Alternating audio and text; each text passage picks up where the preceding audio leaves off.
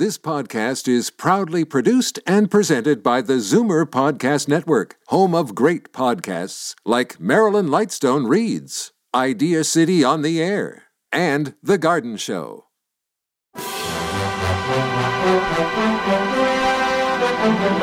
It's Zoomer Radio's Theater of the Mind with Frank Proctor. Open your mind as we fill your head with amazing thrills, chills, and laughs. Theater of the Mind. The best love programs from radio's golden age. Only on Zoomer Radio. Now, here is your master storyteller, Frank Proctor. Well, thank you, and welcome to the show.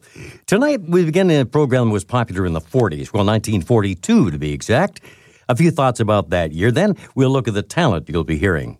Following the U.S. entering the war, the mobilization of war efforts were quick and effective, with car makers and other manufacturers changing to productions of weapons of war. The war also created a new breed of movies with war themes. And one of the most popular songs of all time, White Christmas, was sung by Bing Crosby in the movie Holiday Inn. Beginning in October, the United States government increasingly encouraged U.S. citizens to donate and gather scrap materials and fabrics for the war effort. Now, these scrap days are held throughout the country and asked ordinary people to take any scrap materials they could get their hands on into their local scrap merchant. Then the scrap would be used to create the raw materials needed to build tanks, guns, and ships that were desperately needed. Children were also encouraged to bring the scrap materials to school, as many of the schools and public buildings became local donation centers. In some cases, children brought up to 10 pounds of scrap weekly. Well, that's a perfect little bit of information because it leads right into what Fibber, McGee, and Molly's program is all about tonight. You see, Fibber is heeding the message of the government, and instead of buying a new straw hat, he's going to refurbish his old one.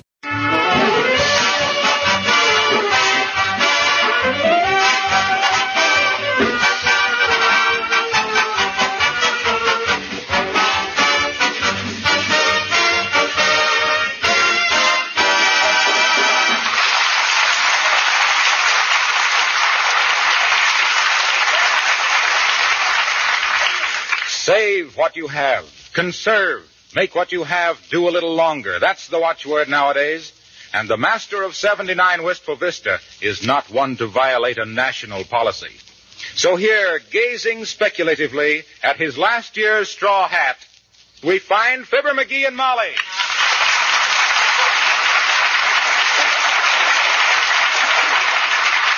McGee, what on earth are you going to do with that straw hat? What do you suppose I'm going to do with it? I'm going to wear it.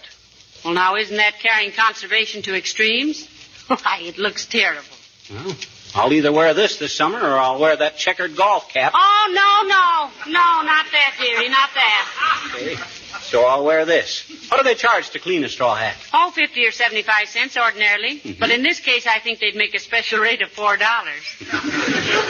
Well, I can get a new one for $2.95. Well, that's what I was hinting at, in my delicate way. Well, I'm not going to do it. The government wants us to conserve, and by the million merry men of the mighty MacArthur, I'm going to conserve. Well, when you get through with that miracle, you might take a minute off and invent a shower curtain that won't slap you in the face when your back is turned. And vice versa.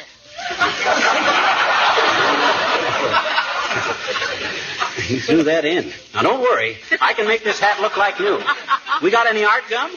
Now, listen, cleaning that thing with art gum would be like bombing Tokyo with confetti.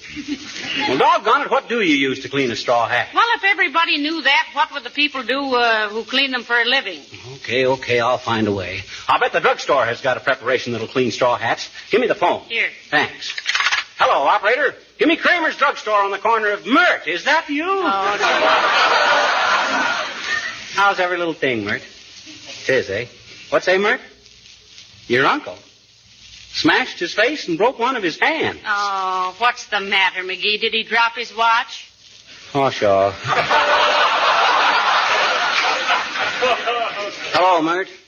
Nah, she guessed it right off.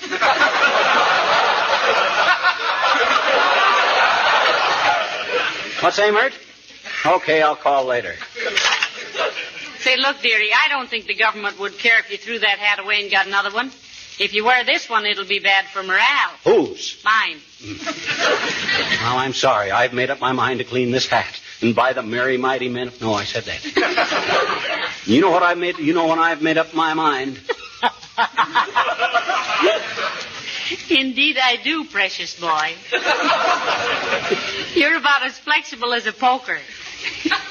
And just as busy stirring things up. I got character. All us McGee's have got that old persistence need. We follow through. When we start something, we finish. You don't say. Yes, sir. How about that ship in the bottle you started to carve in the spring of 1928? Well, I got my finger stuck in the neck of the bottle and had to bust it.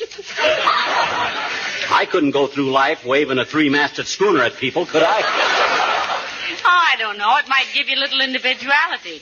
People would say, you know Fibber McGee. He's the man with the sloop on his pinky. Well, gee whiz, a fella can't always just... Hey, we got any peroxide? I think so. What for? I bet I can clean my straw hat with that. It's a bleach, ain't it? Well, yes, I think it is. But I never heard of anybody cleaning a hat with it. Well, I'm going to try it anyway. What can I lose? Well, you can lose a hat. And I can lose a bottle of peroxide. But go ahead now. Where would the steamboat be today if Eli Whitney hadn't invented the cotton gin, is what I always say. I'll go get you the peroxide, dearie. Where would the steamboat be today if Eli Whitney... Now, Whitney didn't invent the steamboat. What'd the cotton gin have to do with the steamboat if... Well, of course, they carried cotton in steamboats, but if Fulton hadn't... But Fulton didn't invent the cotton gin. That was Whitney. So if the steamboat had... Doggone it, I wish Molly would get her facts straight. I can't sit around here all day. Come in. Hi, mister. What you doing? Oh, hello, sis. I'm going to bring this Katie back to life. I says I'm going to launder this lid, this straw hat. I'm going to clean it. How? Huh? You says, how am I going to clean it? I know it. Well, that, sis, is a moot point. Oh. What's the matter? Don't you know what a moot point is? Sure I do, I bet you. My uncle has a moot, and it's a pointer. That's a mutt, not a moot. You better run along now, sis. In a few minutes, I'm going to be deep in the heart of skimmer scraping. Can we talk business a minute, mister? Oh, business, eh? Mm-hmm. Well, as the furnace says, when the guy walks up with a nasty look, something tells me I'm going to be shook down again. Well, let's get to it, sis. What's the racket? I don't hear anything. No. What's your angle? What business are you referring to? You mean what am I selling? Seeds. Seeds? Sure. Vegetable seeds. Sparrowgrass seeds and radishes and cabbages and turnips and potatoes and marshmallows and petunias. Oh. Wait a minute. You can't eat petunias. You ever try any? Well, no, but petunias... And petunias and onions and carrots. And cod liver oil. You can't plant cod liver oil either. You can as far as I'm concerned, mister. I despise it. You want some seeds, huh? No, I don't believe I'd care. Haven't you got a victory garden, mister? Haven't you? No, I've been thinking of starting one, but somehow Look, mister. Look. How can we win this war if everybody says, well, I've been thinking of doing something, but I never did it? Well, sis, you really got a point there, and My teacher says that every single vegetable we grow means so much more food for our soldiers and sailors.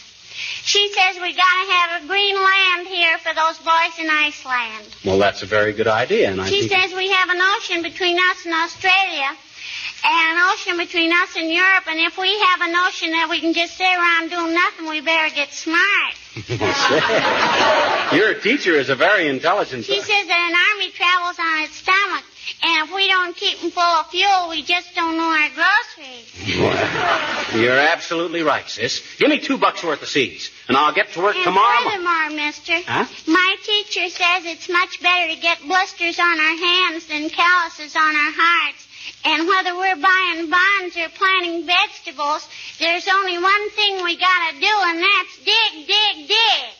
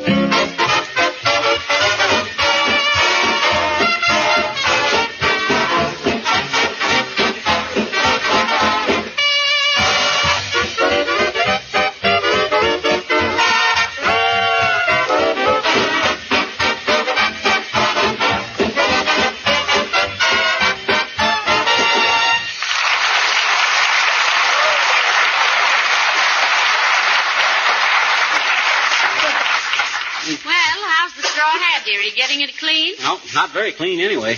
Nothing I've tried seems to work. Look at it. What makes it so fuzzy? This brush is kind of rough on it, I guess. Where'd you get that brush?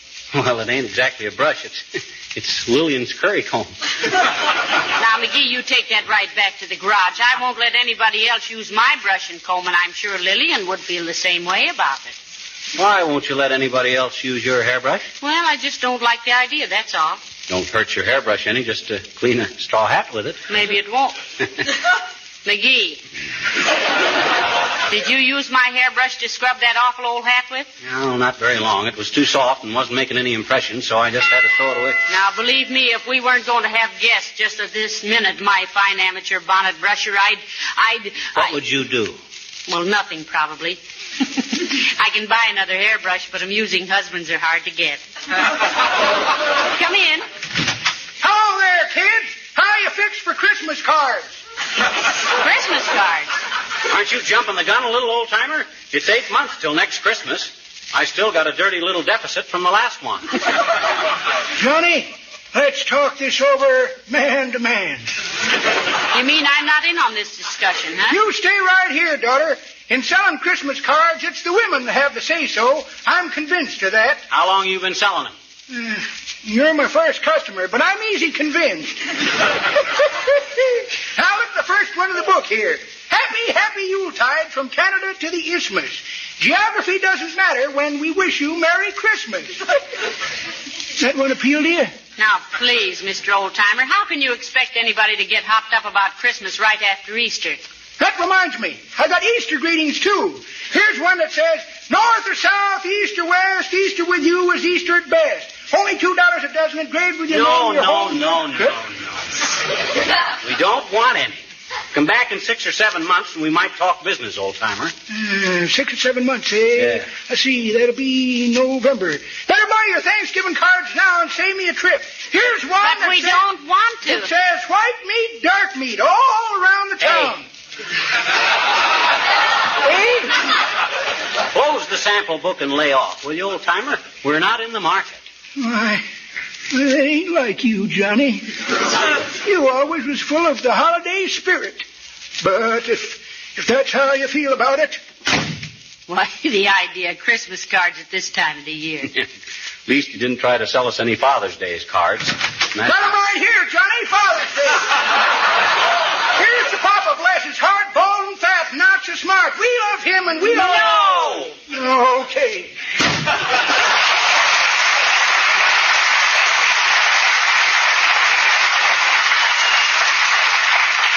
Hey, Molly, I wonder if I couldn't clean this hat with just plain soap and water. Shall I soak it? I would, right out the window.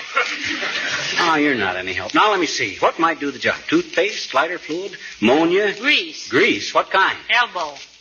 It'll take more than that. I'm all out of peroxide, and it's going to take some chemical that'll bleach it yellow again. Don't tell me that hat was yellow, McGee. Well, it was yellow. Do you mean to tell me that any hat that would wear a band with purple polka dots out in public is yellow? Look, Molly, will you please take this thing serious? Here I'm trying to save myself some dough. Hello, folks. Oh, hello, Mr. Wilcox. Hi, Harlow. Come on in. And what you sniffing at? What's that odd smell? It's peroxide, Mr. Wilcox. Oh. McGee's been trying to bleach a straw hat. It's gone brunette on him. Well, why don't you do what I did last year, Fibber? What was that? Well, I took my Panama out of the closet and wore it down to the office. I didn't notice how soiled it was until people began to comment. Oh, it must have been embarrassing. Oh, it was. There I was dashing in and out of the office all day, dictating letters about how Johnson's Glow Coat was such a marvelous labor and time saver because it eliminates rubbing and buffing and dries in 20 minutes or less to a beautiful, lustrous finish. Yes, but how about the hat? What hat? Oh, my Panama. Yeah. Well, I still hadn't noticed how bad it looked. Yeah. And me so sensitive to dust and dirt, too, on account of selling Johnson's self-polishing Glow Coat so long. And Glow Coat being marvelous for soiled and dull linoleum. So when I finally got through with my work, which was mostly writing an advertisement about how Glow Coat preserves and protects your linoleum, and it's particularly important right now to conserve what you have. Yes, but the hat. What do you mean? What did you do with your Panama hat? I sent it out and got it cleaned.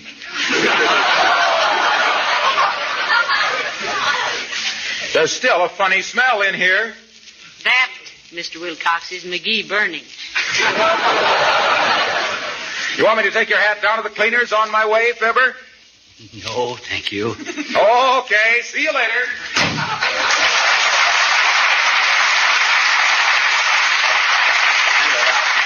Clean.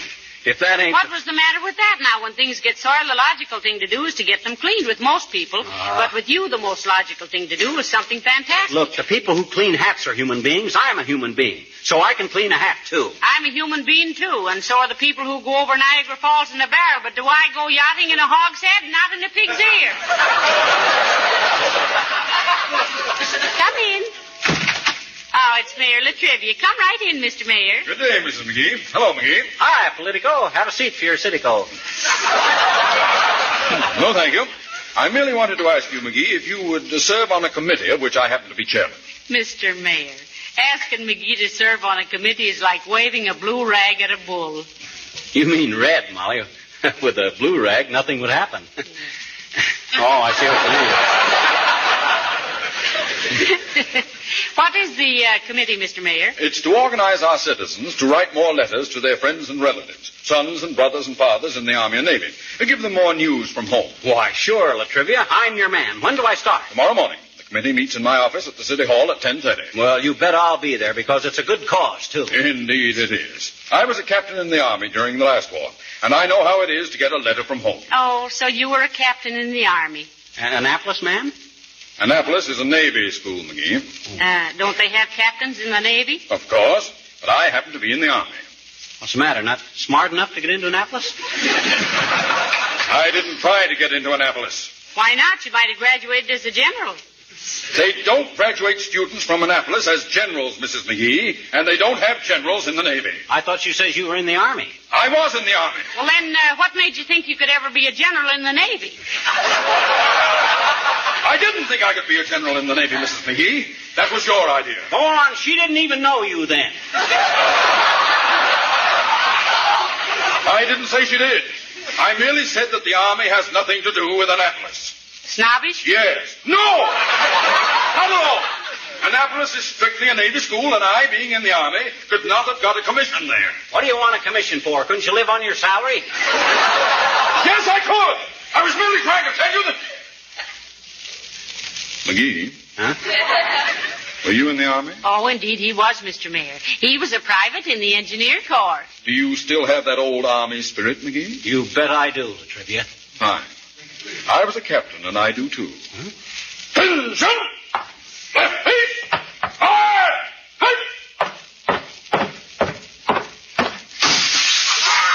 Heavenly days, Mr. Mayor. You marched him right through the bay window. Yes. Isn't that too bad? Well, good day, Mrs. McGee.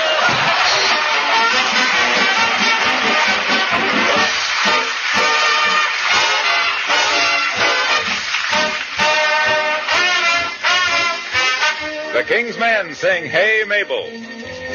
There's a girl who lives next door to me, who's got the fellas up in a tree. They all go for her in a great big way, but she won't tumble down. So here is what they say. Hey Mabel, hey Mabel, hey Mabel, Mabel, hey! When she's walking down the street, all the boys yell mighty sweet. Hey Mabel, wait for me, wait for me. When she wears a diamond ring, all the boys begin to sing. Hey Mabel, wait for me, wait for me. She's as popular as any girl can be. She's a household name in every family. But the one she wants so bad ain't the guy who yells like mad. Hey Mabel, Mabel, wait, wait for me. Oh Mabel, why won't you linger a while? Oh Mabel, wait.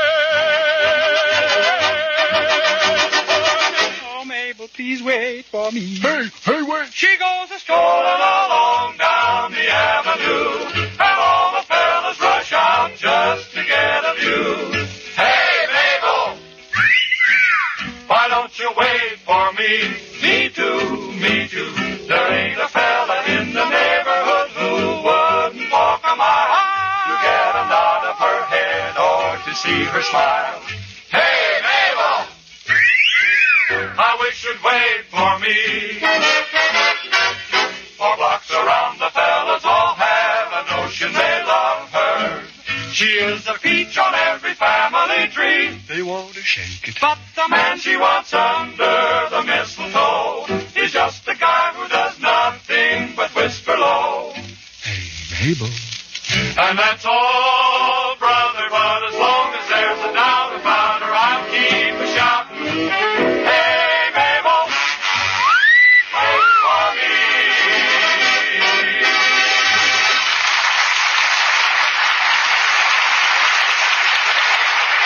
For goodness sakes, what have you got all over your hand? Huh? Oh, this? It's Easter egg dye, Molly. What on earth are you doing with that now? Well, my straw hat was getting worse and worse looking and kind of streaked with pink and blue, so I tried dyeing it. Look. Oh, lovely. Uh-huh. A robin's egg blue straw hat. How ducky. You think it looks too sissy to wear? Well, I think it'd be all right if you carried a cane. A cane? Me carry a cane? Well, if you wore that hat, you'd have to carry a cane. Or brass knuckles. Well, shucks. The men's fashion magazines all say... Oh, heavenly days. Hide that pastel atrocity, McGee. What for? I don't want anybody to think I'm the kind of a woman who has the kind of a husband who'd wear that kind of a hat. Oh, who cares? Come in. Ah, hello, Mr. Wimple. Hello, Miss McGee. Hello, Mr. McGee. Is that a new hat? It's not new, Mr. Wimple. It's just dyed. Oh, I'm so sorry. I didn't know. That's a new hat you got on, too, ain't it, Wimp? Yes, it is, Mr. McGee. Does it seem a bit wobbly over my ears? Well, now that you speak of it, Mr. Wimple, it does seem a little tippy on the temples. Yes, Sweetie Face bought it that way. She didn't take me along when she got it, and the clerk told her she could get a big one for the same price as a small one. And she didn't want him to know she'd married a little shrimp like me. Ah, she was just kidding, Wimp. She was just pulling your leg. I know. Now, I wish she'd stop it. It keeps coming out of joint. Tell me, Mr. Wimple, does Sweetie Face pick all your clothes? No, just my pockets. I caught her at it last week, and it made me simply furious. Uh-oh. I hope you didn't do anything drastic, like sticking your tongue out at her. Oh, no. I just said, Sweetie Face, I said, if you don't stop treating me like this, I'm going to run away. Oh, good for you, Mr. Wimple. Was she impressed? Indeed she was, Mrs. McGee. Ever since then, she's been wrapping my lunch up in road mats.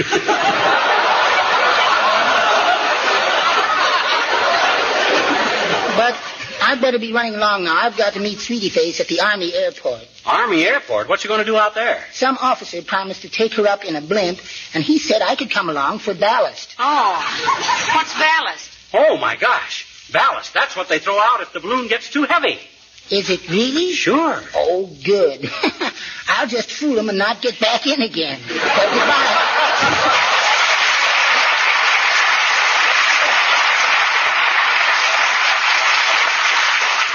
That little man can take that treatment day after day is beyond me, McGee. Well, they say you can get used to anything in time. Though after 30 years, I still squawk about those 47 pins in a new shirt. If I had a new shirt.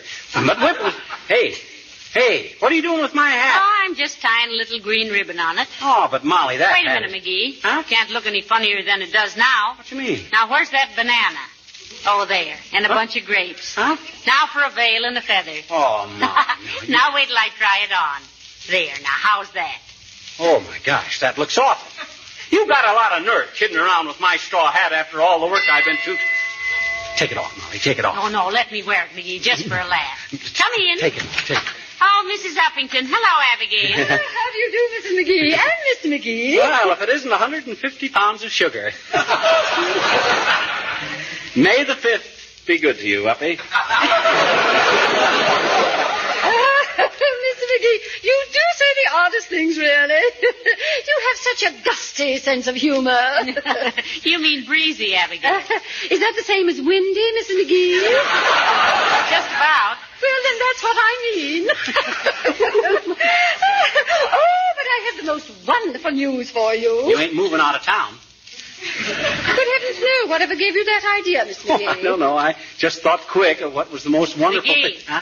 Oh. What's the happy tidings, Abigail? Well, I have just thought of the most marvelous idea to conserve paper. I've written the government all about it. Oh, good for you, Uppy. What's the issue with the tissue? You asking your creditors not to send you any more bills? There you go again, Mr. McGee. Tell me, did you inherit your sense of humor from your grandfather? What makes you think that, Abigail? His jokes are so old. Oh, but I must tell you, my dear, you know how important it is that we conserve paper. Sure, we know that, Abby. What about it? And you know that I was going to write a book about the history of Wistful Vista? Yes, we know that. Well, I've decided not to write it. Isn't that wonderful? Think of the paper I'm saving. Oh, that's great. Well, I've been saving them a lot of rubber, too, by not making any mistakes when I write a letter. I'd better explain that joke, Abigail. You see, he writes his letters in pencil. Oh, he does? He always... Why, Abigail, what's the matter? Oh, my dear, I can't contain myself a moment longer. Where did you get that delightful hat? That hat? Why, that's just a... McGee, you really like it, Abigail? Oh. It was designed especially for me. Oh, well, really, it's the most original and charming hat I've seen this spring. Oh, my dear, I will simply not sleep a wink till I find one exactly like it. Or better yet, I shall have one made. What? And I just have time to get to my milliner's. Oh, goodbye, Mrs. McGee. Get to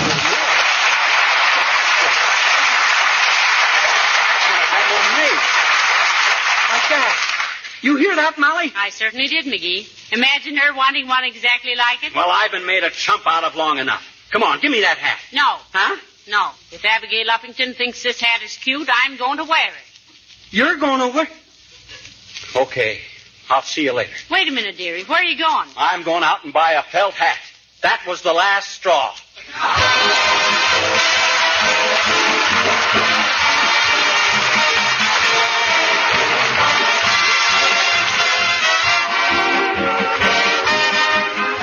At no time does a woman's role in life become more clear than when a country is at war and homes are threatened, because those homes are only as strong as the women who guide and keep them.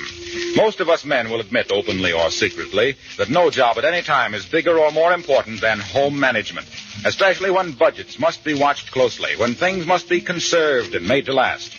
You women really have several jobs rolled into one: feeding your families the right food, making and mending clothes for those youngsters, and certainly not the least, keeping your house clean, because dirt wears things out. Those are no loafing assignments. And now, on top of those jobs, you save kitchen fats and salvage scrap materials for war production. You study first aid and enlist as air raid wardens. Yes, you are the guardians of our homes. The makers of Johnson's Wax and Glow Coat salute you, the housekeepers and homemakers of America and Canada.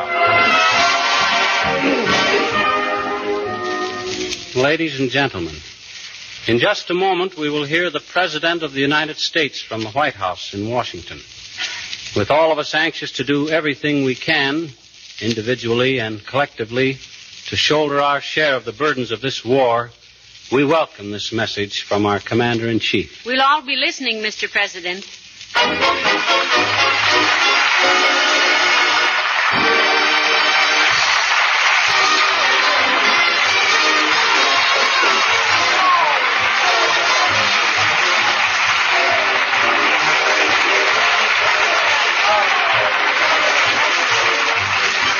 This program came to you from Hollywood.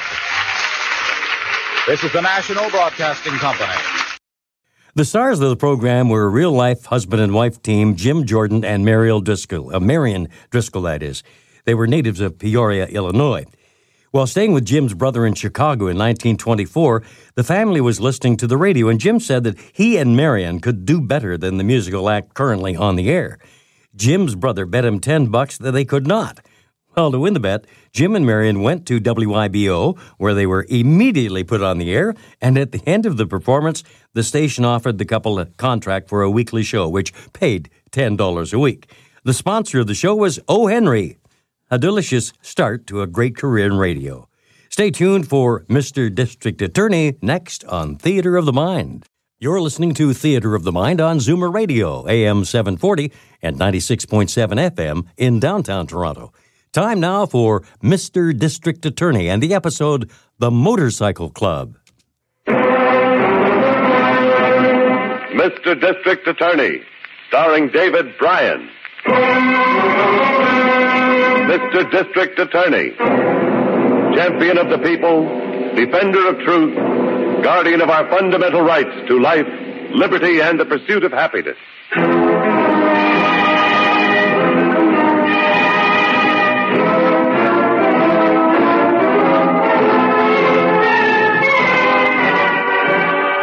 And it shall be my duty as district attorney not only to prosecute to the limit of the law all persons accused of crimes perpetrated within this county, but to defend with equal vigor the rights and privileges of all its citizens.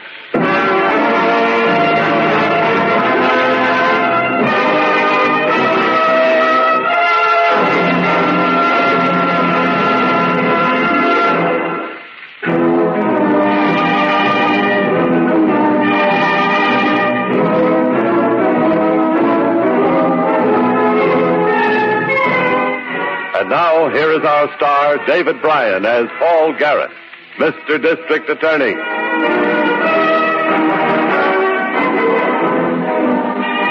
One of the real headaches of my job is the crime committed amid the activity of some unusual event.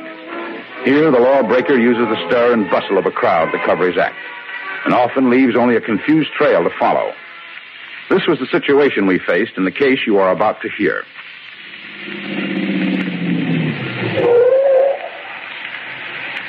This ain't very close. What do you want me to do? Drive in the front door? We can get out of this spot in a hurry. You sure that motorcycle gang is going to get here? Any second. Sally gave me the pitch on it, and that kid's on the ball. Here, get this jacket on. Yeah. Here they come now. Let's go. They couldn't have timed it better. That girl is great.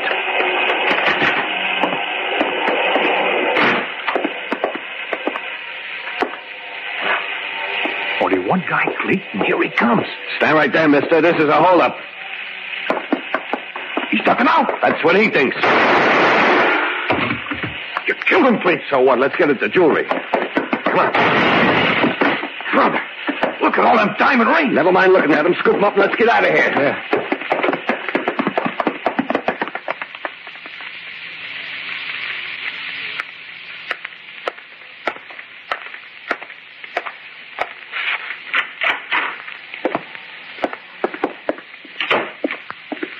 Who have you got here, Harrington? Chief, this is Boston. Sells newspapers on the corner. Boston, this is Mr. Garrett, the district attorney. And you're trying to find out about them hold-up men, ain't you? Well, I can tell you, 'cause I saw 'em come in here, 2 of 'em. They parked one of them little sport cars right near my stand. I saw 'em leave, too. But I didn't know they'd robbed the place and shot poor Mr. Sloat. If I had, I'd have stopped them. What made you notice these men, Boston? Oh, I notice everything. I spotted this little car right away. Quicker than a sparrow in a puddle. The man who runs the health food store up the street says the men were dressed like motorcycle riders. That's right, they was. Leather jackets and them hats. But they was driving that little car. Believe me, mister, I seen them and I knew. I believe you, Boston. Didn't happen to notice the license of the car, did you? Oh, no, sir. I slipped up on that one. But that was because all them motorcycles come busting into town, a-roaring and a-blasting. They was enough to make a man forget his own name. Well, it's pretty obvious, Harrington. They used the arrival of the motorcycle club as a cover. Yeah, they must have known right when the club was going to get here, then. Yes, and as soon as we get back to the city, you'd better check on that, Harrington. Find out where the club meets, who the head of it is. I guess they moved Mr. Sloat's body, didn't they? Yes, about a half hour ago. You fellas leaving now? Yes, we're leaving. Now, and I want to thank you for your help. It might be very important to us. Well, good. Hey, how about you fellas buying a paper from me? You can read all about the shooting. Why not? Might be a good investment. Here. It's this way.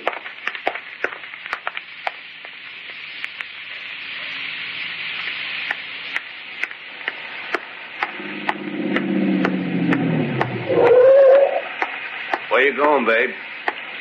I'm going in the house. What do you think? Get in the car. I want to show you something. What? Kid, you really did a job for us. Those motorcycles come over the hill and into that town just like you said and when you said. Well, I guess I ought to know. I belong to the club, don't I? Were you riding? Well, sure, with a boyfriend. I looked for you guys, but I couldn't see you anywhere. We were busy, babe. Real busy. Yeah. Take a look at that. Oh, Cleet, It's beautiful. Yeah. Let me put it around your neck. Huh? Oh, you mean you're giving it to me? Sure, I'm giving it to you. You're going to get a lot more. Oh, Clayton. Oh, let me look in the mirror. Yeah, that looks swell, don't it, babe? And you are built for that kind of stuff. Oh, I never had anything like this in my life. Well, you have now. Uh-oh. What's the matter? It's Dan. The boyfriend? What do you care?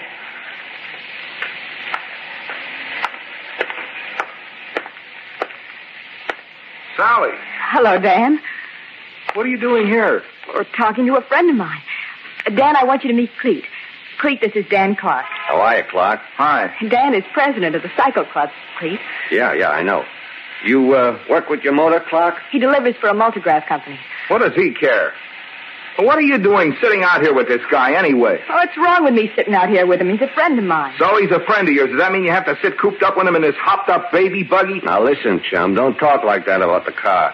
This job will wax that sucker of yours any day. You got 115 under this hood? Like fat you have. That's what you need to stay even with me. I'll stay with you, and I'll leave you. Anytime, anywhere. Put your money where your mouth is. Oh, listen, delivery boy. I'll put my fist where your mouth is if you keep yapping like that. You talk big. Let's see you step out here and back it up. Well, you think I won't? Cut it out, Cleet. I don't want any trouble here, not in front of my apartment. Dan, I'll never speak to you again if you don't stop this. Oh, look, Sally. I mean it, Dan. You can't behave like this to my friends. Okay, Sally, have it your own way. He's walking out on you. Don't worry, he'll come back.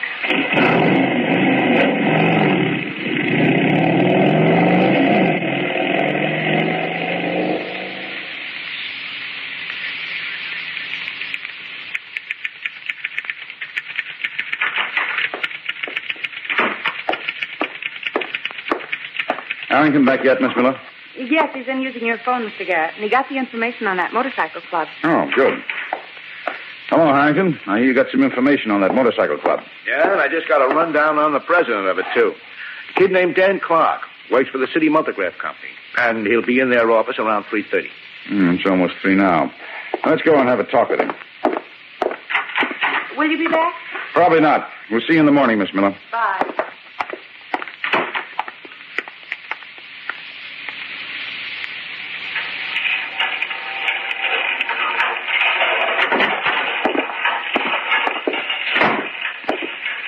Yes, sir. Can I help you? We're looking for Dan Clark. I'm Dan Clark. Well, this is Mr. Garrett, the district attorney. District attorney? I'd like to ask you a few questions, Clark. I understand you're the president of a motorcycle club. That's right. Same club that made a trip to Colton City last Saturday? Yeah? What's this all about? Well, a jewelry store was held up in Colton City on Saturday afternoon. Owner of the store was killed. Made the headlines in yesterday's paper. Maybe I shouldn't admit it, but I just read the comics in the sport page and let it go at that. Well, this holdup occurred while your club was riding through town. It was pulled by a couple of fellows wearing motorcycle rider outfits. Oh, now, wait a second. I'm certain none of our gang had anything to do with a holdup. Well, we're not saying they did. But how can you be so positive? Well, I know that bunch, every one of them. Well, we're not accusing your club of anything, Clark. We're just trying to get at the facts of this case. All our guys work, Mr. Garrett. They just aren't the kind of guys who do anything like that. Do you have anyone in the club who drives cars on these joints? Cars? Mister, when you're a cycle man, you raid cars behind bicycles. How many members in your club, Clark? 67, counting the girls. They're not regular members, but you know how it is with women. Well, we're willing to go along with the idea that your club is in the clear on this. But whoever held up that store expected to use the noise of your motors as a cover. They knew just about to the minute when your gang would arrive there. Which means somebody had to tell them. It sure looks that way, doesn't it? It makes me feel bad. Well, there's no need to blame yourself, but we'd like your cooperation. I'll do anything you say. We're looking for 2 men who drove a sports car. Sports car? Does that ring a bell? Well, I don't know. There's one guy... I'm not sure, though. Yeah, you can leave that part of it to us. I don't even know his full name. Well, could you get it? And where we might find him? I can try. After all, I don't want the club to get the blame for this. Well, why don't you check on it, Clark, and call me at my office? All right, sir, I will. Good. We'll talk to you later, then.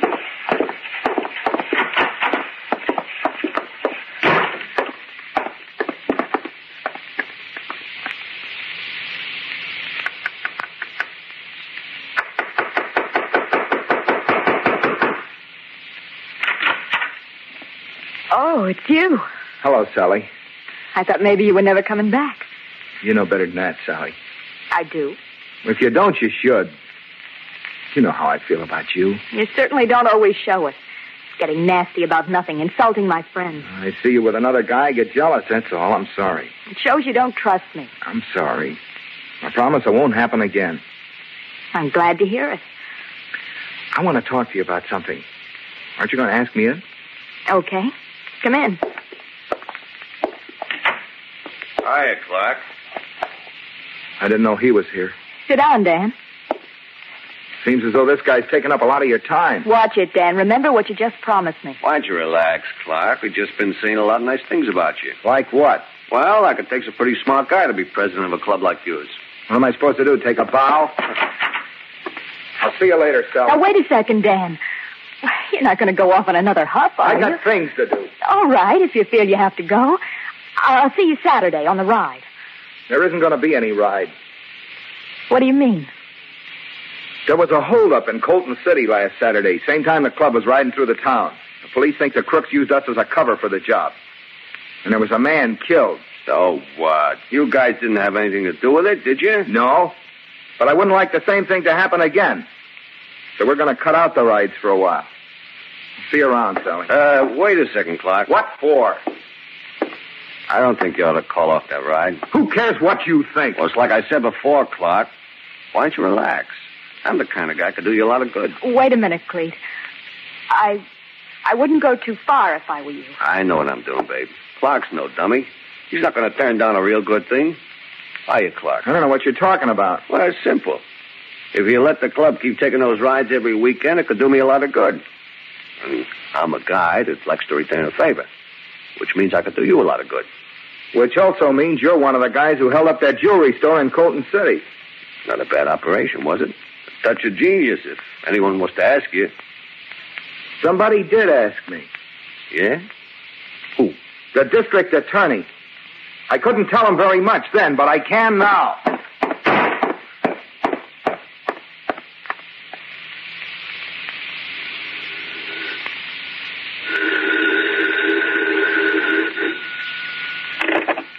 District Attorney's office. Hello, Miss Miller. Put me through the chief, will you? Yeah, he's right here. Hang on. Carrington, Chief. Where are you, Harrington? 9th Precinct Station. And you're not going to get any report from young Clark, Chief. No? Why not? He's just been shot dead in front of an apartment house on Harris Avenue.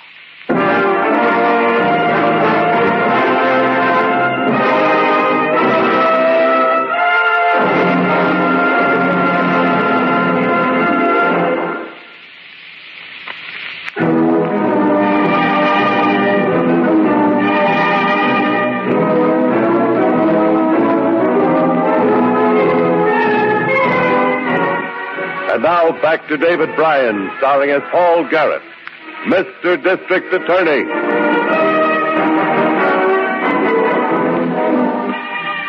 The jewelry store had been held up in a small town just outside the city. The owner of the place had been murdered. A motorcycle club entering the town had innocently provided the noise and confusion used by the gunman as a cover for the crime. We had questioned Dan Clark, president of the club, and he had promised us the name of a probable suspect. But a phone call from Harrington gave me some bad news. Young Clark had been shot to death. Report just came in that the ambulance is on its way, Chief. I thought you might like to meet me there. Oh, whereabouts on Harris Avenue, Harrington? Between Lamar and 10th Street. I'll leave right away. Or question any bystanders and the people who live there. There must be a tie-up with the neighborhood some way. Okay, Chief. I'll be waiting for you. Better cancel those 2 appointments I have for this afternoon, Miss Miller. Looks like I'm going to be tied up for the rest of the day. All right, Mr. Garrett. I'll make the calls right away.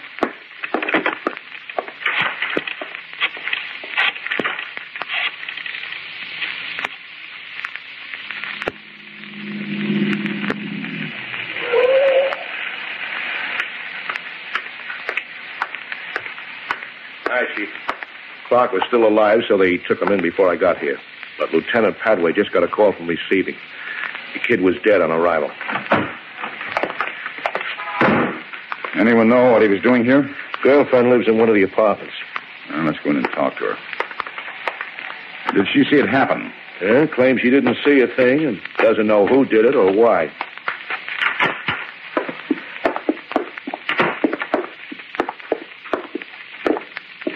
This is it.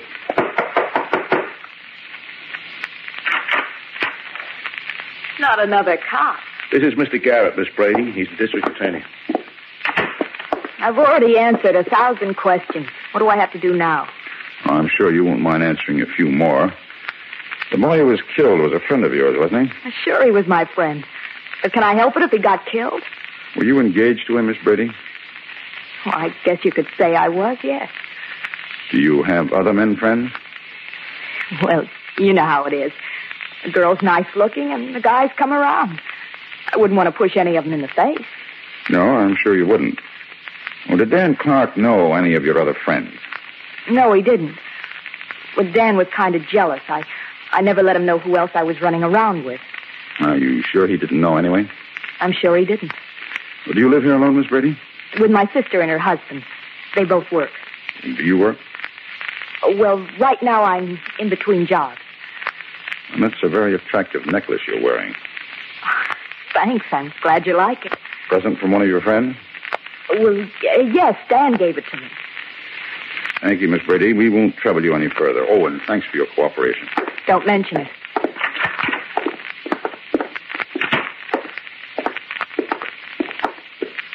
Something wrong about that girl, Chief. Yes, and I think she's wearing it around her neck.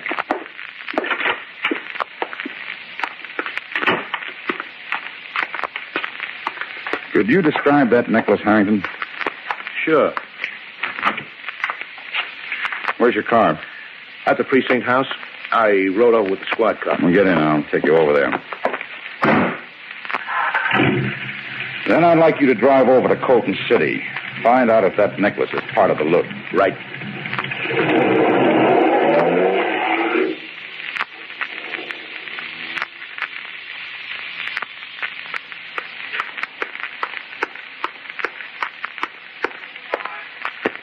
Hi, Clete. Been waiting long? About a half hour. I wanted to be sure I wasn't followed. Smart girl. How's everything? Everything's wonderful. I had them eating out of my hand. Even the district attorney. You should have been there. I'd have died laughing. Oh, incidentally, you didn't give me that necklace.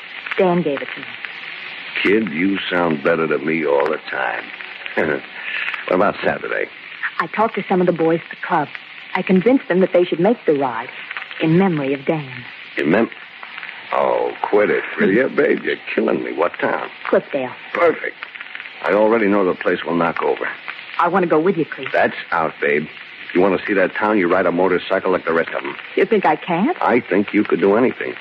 What's it going to be this time? More jewelry? Dough. Lots of dough. You'll find out. Go on home, kid. I'll see you later.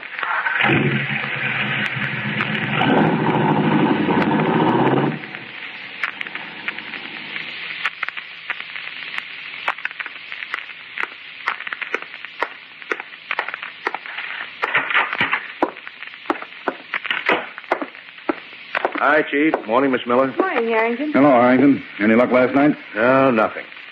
Seems that the store's always been a one-man operation.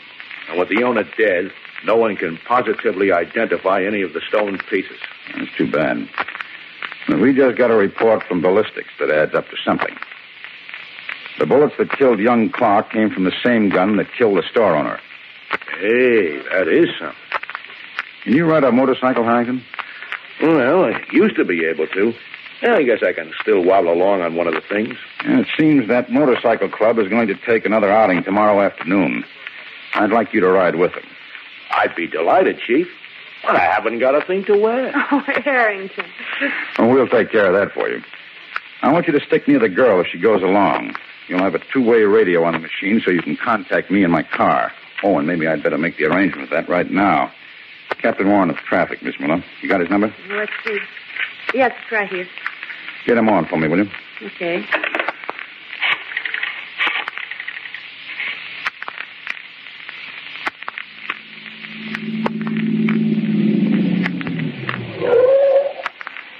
To get a break. Parking space right near the joint. Yeah.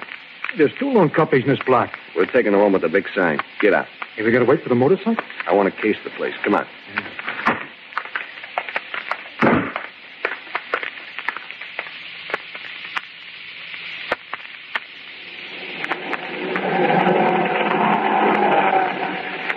KNK4 to car 6X2. KNK4 to car 6X2. Car 6X2. I'm giving you, Hyden. Go ahead. We'll be in Cliffdale in about 5 minutes, Chief. I'm on the main street at the far end of town. How about the girl? She's riding with another guy right in front of me. She didn't recognize me with this headgear and goggles on. Hey, I lost her. They must have speeded up to the front. Try to pick her up again, Hyden. Keep in touch. Okay, Chief. KNK4 signing off.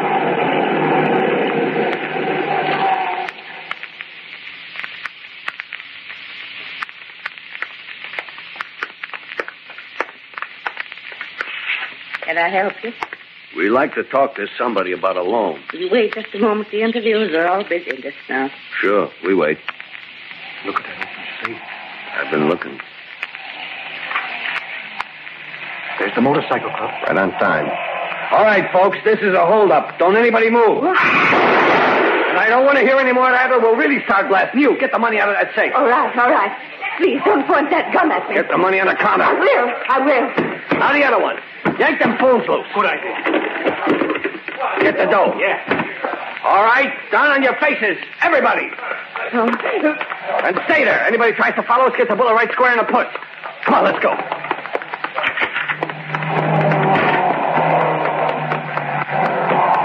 Let's run for it.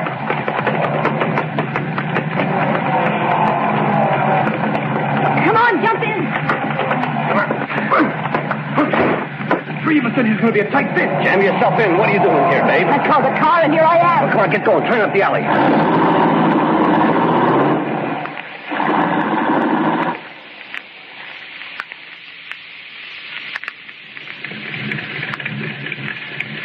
KNK4 to car 6X2. KNK4 to car 6X2. Car 6X2. Go ahead, Harrington. I just spotted the girl. She's with two men in a light blue sports roadster. They went down an alley and turned parallel to the next street. I'm following them. Which way are they heading? North. And they're moving toward me. I'll see if I can get some help in setting up a roadblock. Stay with them, Harrington. I'm going to switch over to the local police. Car 6X2. Car 6X2. Car 6X2.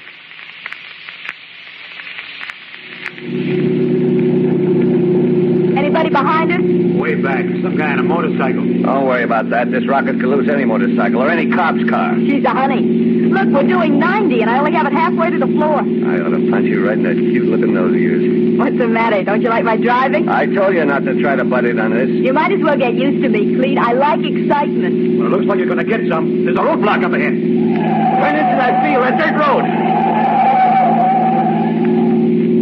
That barn. Stop in front of that barn. Yeah. Come on. Get the door, Bartik.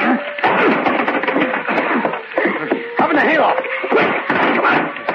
Come on. Come on. All right. Here, grab my hand. There. What do we do, Cleve? Start blasting as soon as they stick their heads in that door. We can hold out in this place for a week. They're going to take us, you hear? Give me one of your guns, Cleet. Here they come. Get them. Hayloft, Pete! Give it back to them. All right, I quit. Throw your guns down, then. There you are. That's all of them. All right. Now come down here. The three of you. Okay. We're coming. What a pair of slobs you turned out to be. Big, tough men. Shut up. Big, tough men till the shooting starts. Then you quit cold. That's the usual pattern with men like these, Miss Brady. Rough and tough as long as they have the edge. Well, we're going to change all that. We're going to take them out of circulation for a long, long time. And I think we can put you away somewhere, too. Come on, let's go.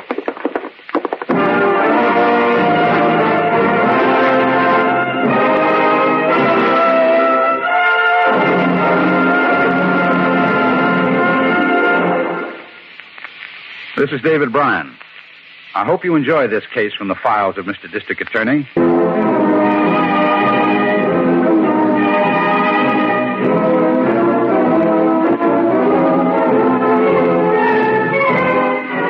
Now, here's the star of Mr. District Attorney, David Bryan, with a word about the program you have just heard. This was another case that made big headlines. The two men we call Cleet and Bostic were tried and convicted on charges of armed robbery and first-degree murder. Sally is now serving time as an accessory before and after the fact. Now, this is David Bryan inviting you to join us when we present our next case based on the facts of crime from the file of Mr. District Attorney. Mr. District Attorney was originated by Phillips H. Lord.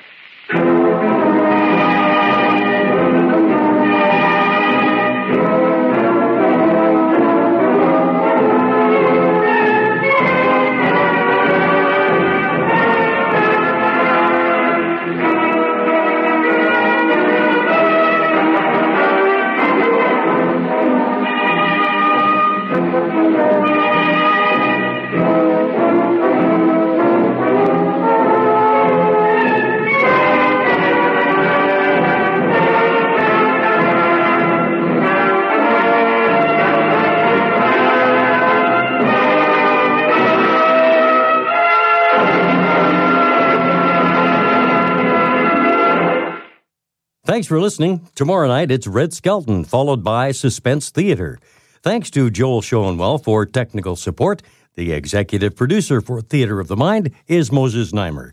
Stay tuned for Ziggy and Stardust next on Zoomer Radio. I'm Frank Proctor. Have a great night. This podcast is proudly produced and presented by the Zoomer Podcast Network, home of great podcasts like Marilyn Lightstone Reads, Idea City on the Air, and The Garden Show.